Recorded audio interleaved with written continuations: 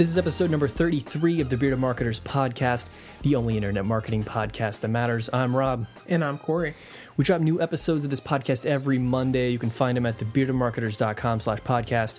And of course, you can find us on iTunes. Please take a second to find us on Twitter, Facebook, and Google+. We post a bunch of things there that we talk about on the show that, we go into more in-depth detail on. I think we have a good lineup, again, as always. Why do you even doubt? Why do I even say it anymore? For topics tonight. But before we do that, Corey, my man, what are you drinking? I already drank a Moscow Mule. It was quite tasty. What about you? I'm doing a Cuba Libre again. For those who listened last week, same thing. It's Cuba Libre. Lime, Coke, and rum. White rum. Feeling revolutionary? Exactly. It's delicious and refreshing. All right, so for topics tonight, we're going to kick it off on the social realm of things. Facebook's recent changes and might be some interesting updates for the platform. Reasons why people abandon your checkout cart.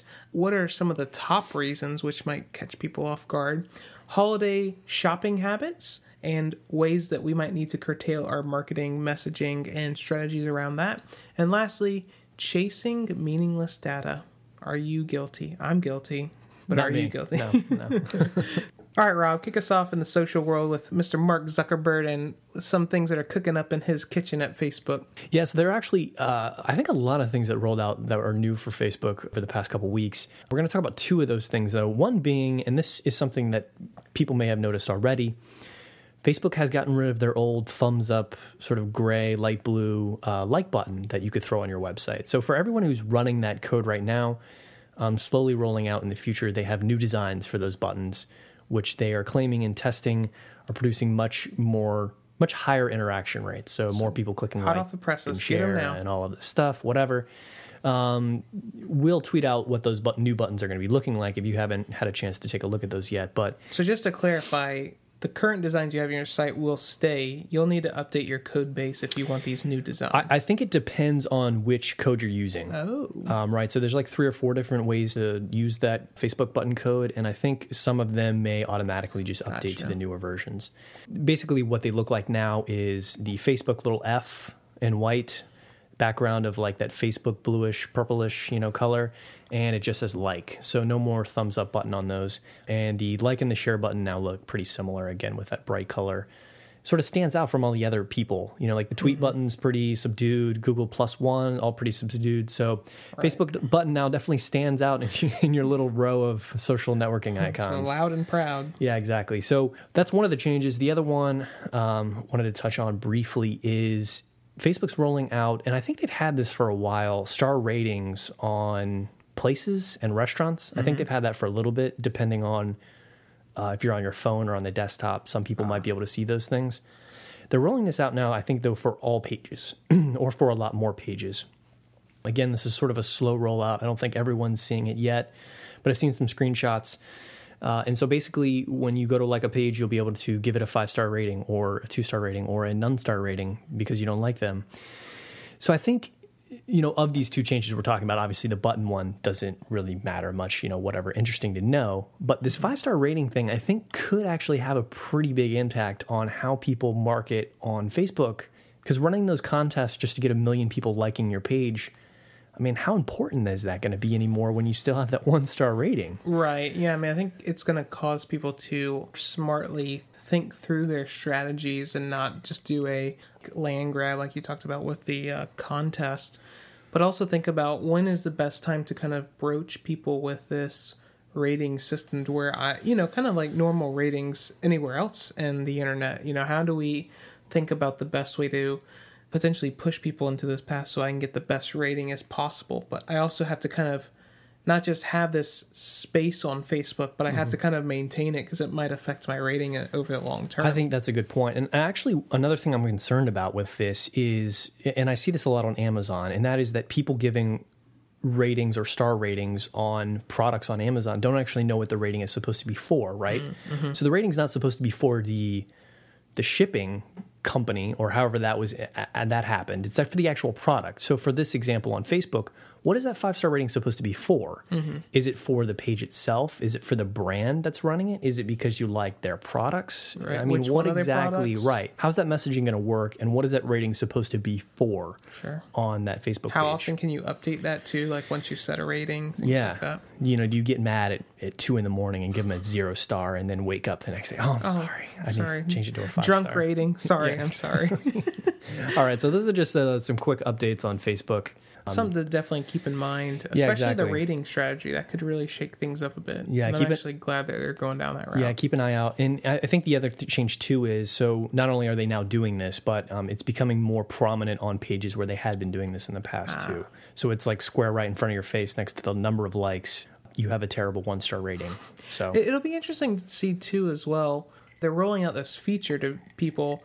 Are there going to be any features or management tools for the pages or the businesses to manage ratings, any sort of follow-up questions? Can you resolve things, things like that? Yeah, you'll be able to pay Facebook a premium to remove those 1-star ratings. Well, I know that Newegg in particular, so they have a user rating system, but they also allow manufacturers to get in, and if someone posts, I bought this receiver and it was defective, Yamaha can actually post to that review, try to get all the details from the person, and I've actually seen, based on that conversation, that their rating eventually goes up. They'll post an update based on the customer service and the new one. So I wonder if they'll allow any sort of that kind of interaction. Yeah, I think Amazon does something similar. I don't think it's nearly as popular. But yeah, I'm not sure because I don't think that you actually get to leave a review. It's just the rating. So rating. I don't know if there's any way to sort of call out a customer and say, hey, it would be interesting though, since they have all of the information, including your firstborn, how big your small toe is and things like that.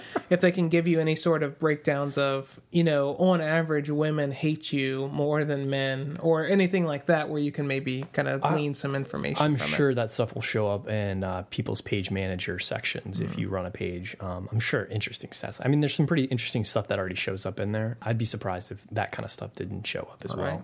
Let's switch gears over to the e-commerce side of things. 'Tis the season for some shopping.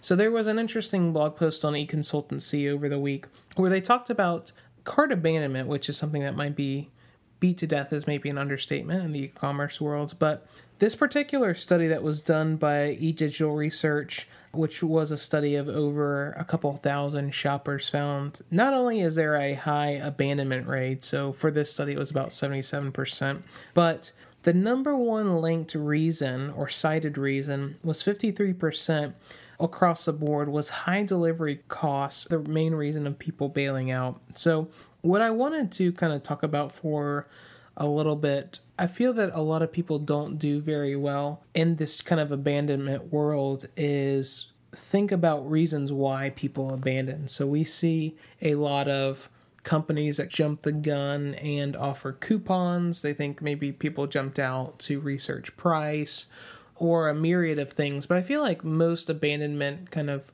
campaigns are set up to just offer coupons immediately. And I thought you had some good thoughts on that based on actually a Reddit conversation. But, I thought that this article should be a good primer for people that if you work in the e-commerce space and abandonment is a problem as your company foresees it, I think that a lot of people need to do a little bit better outreach into those groups and understand why people are actually not completing. It's not necessarily surprising that the highest cited source is actually surprise delivery rates. I think that a lot of people have maybe gotten spoiled by all the free offers. There's the Amazons of the world, and a lot of companies now are offering very low price ceilings before you get to free shipping. So to see something where I'm buying a product and it's costing $10 or $12, or it's amazing to me how many people lose sight of, it sounds great to get something overnighted, like I'm going to get it tomorrow, and they have no idea how much that really costs to overnight something. Right, yeah. Even though the delivery cost was the highest cited reason in here, I would challenge all of us marketers to kind of look at if we work in the e-commerce space, or really any space, even if you're trying to gather leads or things like that, and people are just leaving your website, try to get it to the heart at what people are doing and maybe not jump the gun. But I thought you had kind of an interesting... Yeah. You mentioned the thread I read on, I think it was in reddit.com/r/LPT, Life Pro Tips. And the tip was basically that if you're, doing a large purchase on an e-commerce site, actually, fill up your cart, go through the checkout process, and before you submit your billing information, just sort of leave and sit on it for a few days, let it cook, and you might get a cart abandonment email. And, a lot of these people weren't internet marketers and they weren't privy to some of the industry terms and things like that and how it works. But, a lot of people are like, oh, that's absolutely true. I do that sometimes. And I thought it pointed to, obviously, for at least some people, it's setting a precedent. Yeah, you've conditioned them. Exactly. And so, especially if you just sort of automated send out cart abandonment emails to everyone every time they've abandoned a cart after a few days, you might be setting that bad precedent where now you're sort of making people want to abandon because they know they're going to get that 5% off coupon in a few days. Especially with the prevalency of mom saver sites, coupon sites, and stuff like that. It's very easy for that information to get out in the wild. And how many people spend time on forums, things like Reddit? You have to be very careful with your strategies, especially when they're going to start directly eating into margin, offering coupons each and every time. Yeah, exactly. And I mean, obviously, you're risking the situation where they don't get the email, it just goes to junk, or they forget about it, or they buy it from somewhere else in the meantime. It's interesting because I remember about 6 years ago in our early years of consulting, I'm sure you remember this, is we used to run a lot of cart abandonment. It was, I think, a relatively new thing at the time. At least I hadn't heard about a lot of other people doing it. So we were testing it with a lot of clients, and the angle that we always took on the cart abandonment, I don't even know that we oftentimes offered discounts. I think it was just sort of a reminder of, we hope you didn't have technical problems. If you did, please contact our customer service. But also, we've saved your cart and you can still check out, like, here it is. And that was enough to obviously save a lot of those conversions. So yeah, I always typically take the customer service approach and then where we've saved it for you. Sometimes that messaging changes on what we're actually selling. So the customer service message might center more around support. So for some of my clients, they sell more involved products or more of a complex sell. So the abandonment email doesn't necessarily center around the technical aspect of did your browser crash or whatever, but more, we have experts standing by if you had any questions about why you should use us, maybe some bullet points to emphasize the value of shopping with us, and then also offering the save card. So, long story short, this study is worth a check out just to see how many people out of their study were bouncing out for shipping rates, which might change your strategy and maybe not leaning so much on coupons or how you actually price your products to maybe adjust your shipping costs, net be similar. But you should take note at why people are abandoning your site. You might not be this similar case, so it's worth it for your time to understand why people are doing it and then actually catering a good message, and be aware of what you condition your users for. Like Rob was talking about in his example, word is out, even for the non-savvy, that a lot of people just automatically throw out tons of coupon codes and the, oh, please come back, we love you, and buy from us, and then just throw away their margins. So it is the season. Take a look at why people might not be converting. How can you better tackle that? I think we gave some pretty good tangibles on how you need to think through that. But it might be some things that you can't necessarily control as well, like shipping costs, and maybe you don't need to necessarily freak out as much about it. So anyways, let's move on. So holiday shopping habits. So Rob has been in his Inspector Gadget trench coat just staring at people with binoculars at the mall watching their shopping habits. I'm kidding, but go ahead. No, I have. I've been doing those random surveys that eating a Cinnabon while you're doing it. I was actually at the mall this last week, and this is the first time I noticed Christmas music playing, or holiday music, however you want to put it. Spitting on the face of the Indians. Yeah, so it's that time of the year, absolutely. And I hope you heeded our warnings. I want to say maybe 10, 15 episodes back. This is a while. We were warning you. Prepare your holiday marketing campaigns, because now it's too late. They should be in full effect right now. Right. And that's sort of what some of these stats, I'm going to be going through sort of point to, is that, now is actually prime time. It doesn't feel like, it's like the holidays feel like they're still so far away, but man, people are buying now. People are buying now. You walk around the malls, everyone's got their pumpkin spice lattes, their brown boots, their sweaters on, and they're shopping. I was going to say brown boots. They're shopping. All right, so let's run through some of these stats, and hopefully it'll get you lazy marketers in gear who did not prepare your marketing campaigns feel properly. Bad for you. Yeah, no, if you need some help, though, get in contact with us. Maybe we could help you out. All right, so this first one, this just sort of reinforces this, and that is that 39% have started their online holiday shopping before Thanksgiving, which means now. So, I mean, roughly half of people start before what most would consider the real holiday shopping season. I mean, everyone historically thinks of Black Friday, right? It's like that's when all of this sort of starts off. Right. People get in a frenzy. And then we have Cyber Monday shortly after that. Well, nope. It's already started again. That just proves it. 44% though do fall into that category and wait till after Thanksgiving. 17% wait until the last minute. So that would be me. That's the category that I fall into. Week before Christmas. Well, I got Amazon Prime now, so it'll be week of Christmas. Here's just some rough stats. I'm not really sure how pertinent this is. Just interesting. 66% of shoppers plan to spend more on holiday gifts this year compared to last year. Economy's a little bit better. Yeah, we're spending all our money. We made a little bit of extra money. Let's spend it all on gifts. Here's something that I think is really interesting, and this is going to get more and more relevant as time goes on, as mobile devices get better and better and apps get better. And that is that 40% are using mobile devices inside of stores to aid in their shopping.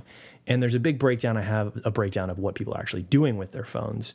But that is something that I don't think anyone did even maybe 2 years ago. Right. Using your phone to shop while you're in a store. What are you doing? You're in the store. Do shopping in the store. Yeah, and I think too, for, really up until recently, is I feel like that we've had the internet on our phones for a while, but the speed and the experience was so frustrating that, yeah, you thought, man, it'd be nice to comparison shop on my phone, but it was so infuriating. You went, nah, I'll just forget it. But the prevalency of 4G, how many malls have Wi-Fi now, and how good mobile phones have gotten, maybe it's just kind of the sign of the times. Before I get into some of the breakdown on what people are actually doing, so really quickly, 4 in 5 mobile users are using the actual shopping apps when they're messing around on their phone. In the store? Yeah. So things like the Amazon app, the eBay app, the Zappos app, and I'll sort of talk to you about what they're doing with those things, but they're actually using these apps. I thought it was Best Buy app while they're in Best Buy. I was like, what are you doing? Maybe. Sometimes people get... actually, I have found myself doing that because this Best Buy doesn't have it. Let me find the next closest Best Buy who does have it, right? And, so you bust out their app. Anyway, so 56% of those people who are using mobile devices inside stores are using it to research and compare prices at other stores. Mm-hmm. So get your prices on lock. Right. Because if you can beat out physical stores and you're an online advertising buyer, obviously you've won those 56% of customers. Mm-hmm. 44% are reading product reviews of different brands. So is this actually going to work for what I'm doing? Let's check out what some of the other reviews are for some of the other things. 38% looking up those coupon and sales promo codes. How often does that actually work? I don't even do coupons in real stores anymore, but... Talk to my wife. She does that stuff. I don't know. 1 in 4, so 25%, scan barcodes or QR codes, which then I imagine they're using. How many? 24? 25%. Wow. Yeah. Wow. So they're scanning those codes, and it literally takes. The Amazon app is ridiculous. It's going to be the demise of physical stores, although then it won't have a use anymore. But in a physical store, use the QR code scanner. Immediately shows you that Amazon has a better price, and you just one click buy it. So I'm shocked that it's 25%, but that's 25% of the 50. 25% of the 40% who use mobile devices. Right. So we start getting down to smaller numbers, but still, I didn't realize that many people were that tech savvy. Yeah. Obviously people busting out their phones, but still. 20% are accessing account info for retailer rewards programs. Which is blowing my mind right here. It's something I don't even think about actually having or participating in, but 1 in 5 of those 40% again are using it'd be interesting to see why they're using it. Right, so like how many points do I have in my Best Buy account or whatever it is, or my Petco account, how much can I save? I just haven't found that too many rewards clips are actually meaningful enough. It's kind of like, oh, well, this came with it, but it's not something that's enticing me enough to go and shop there on the regular. Really quickly, just 2 more stats here before we move on to the next topic. 46% will be using a smartphone for holiday shopping, period, right? Oh, okay. So not just in a store or whatever, just 46% period. Your wife's talking to you on the couch and you're just getting your shop on while she's talking. Not that I've done that. I mean, I know you mean that in a good way, though, right? Because sure. your wife drops a hint and you're just like, oh, yeah, I'll just buy this right now. Those red boots I wanted. Whoop, pick them up. That is a 51% increase from 2012. 41% will be using a tablet, and that is a nearly 200% increase from 2012. I think that maybe just points to increased tablet device, circulation. So definitely worthwhile. I mean, the mobile market, to understand those customers. Just to know that so many people are price comparing, reading reviews. You know, if you are an online e-commerce store, you need to make sure that your prices are clear. And I mean, if you have lower prices than at Best Buy, make sure you're buying tons of online ads that let people, throw that in their face, right? Because that's what they care about. And they're doing it right now this holiday season. Probably worthwhile for a lot of e-commerce stores to really start getting aggressive with product listing ads as well and playing around. And I mean, you should already have this set up, but not just having paid search ads, but having your products in Google and all the shopping networks and things like that. The Amazons, all of them. Oh, yeah. I mean, even listing it in Walmart and all that other online possible ways you can get product listings into websites. But absolutely. Come on with it. All right, so wrapping up the episode, changing gears a bit. So this is real talk. Corey's hypothetical. Real talk. Corey's real talk. Theoretical. And, I was reading an interesting article this week that was, the title of it was, Are You Wasting Time on Statistical Trivia?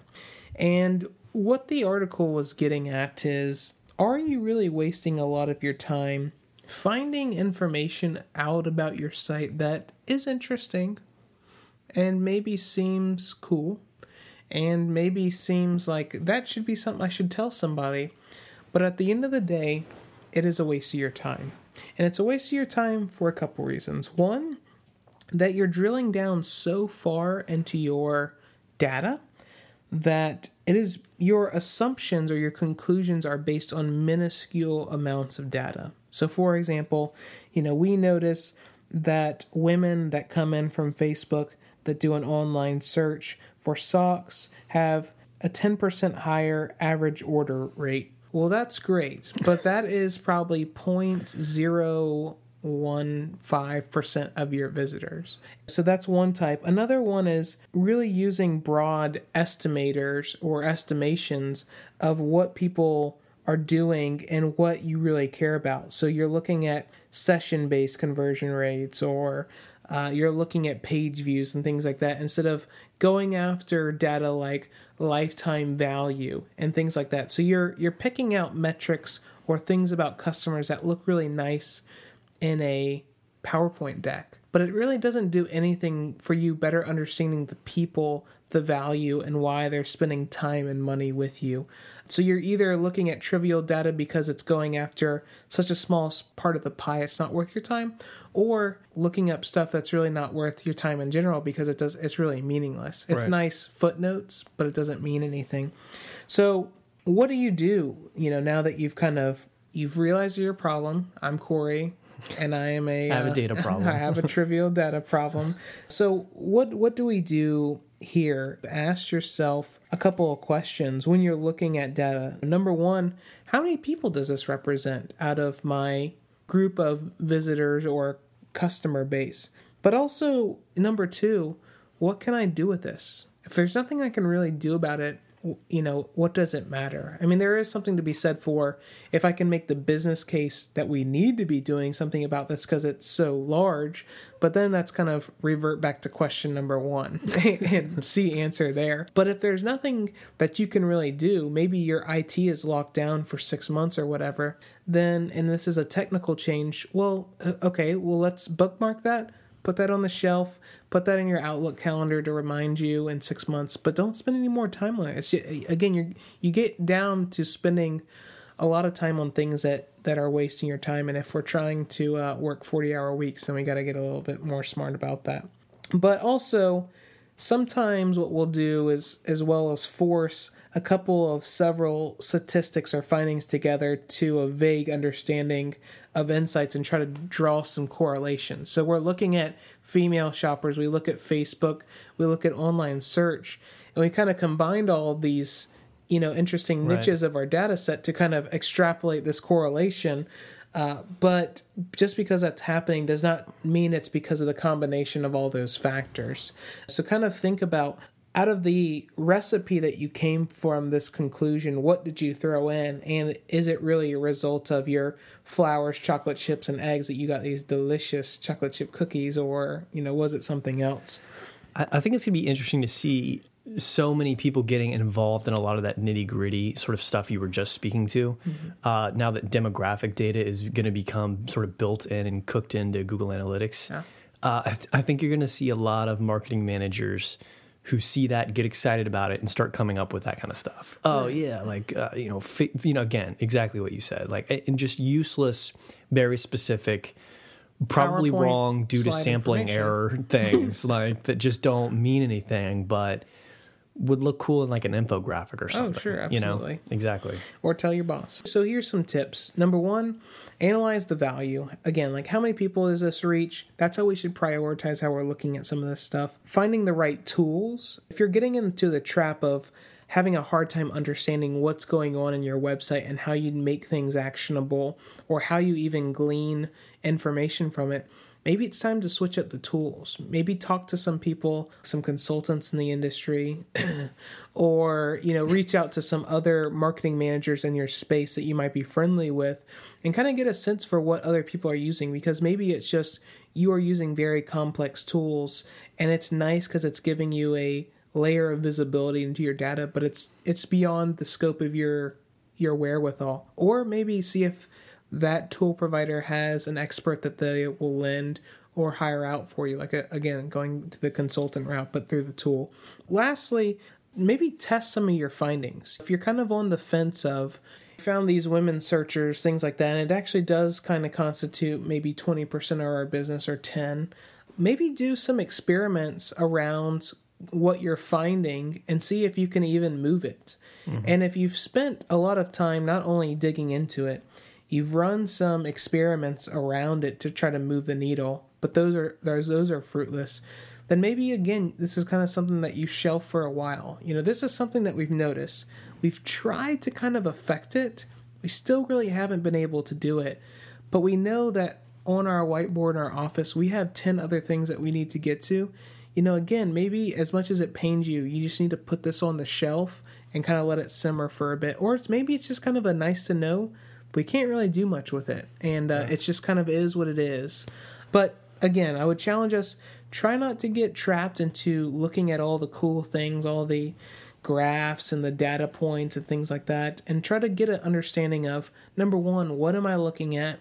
And then 2, how many people does this represent? And 3, can I even do anything about it? And if so, let me do something about it. If nothing's really changing, it's time for on the shelf, move forward. We got things to do. Ain't no one got time for that. So again, be better keepers of your time. And I think your business and at the end of the day, your conversions will be paid off well.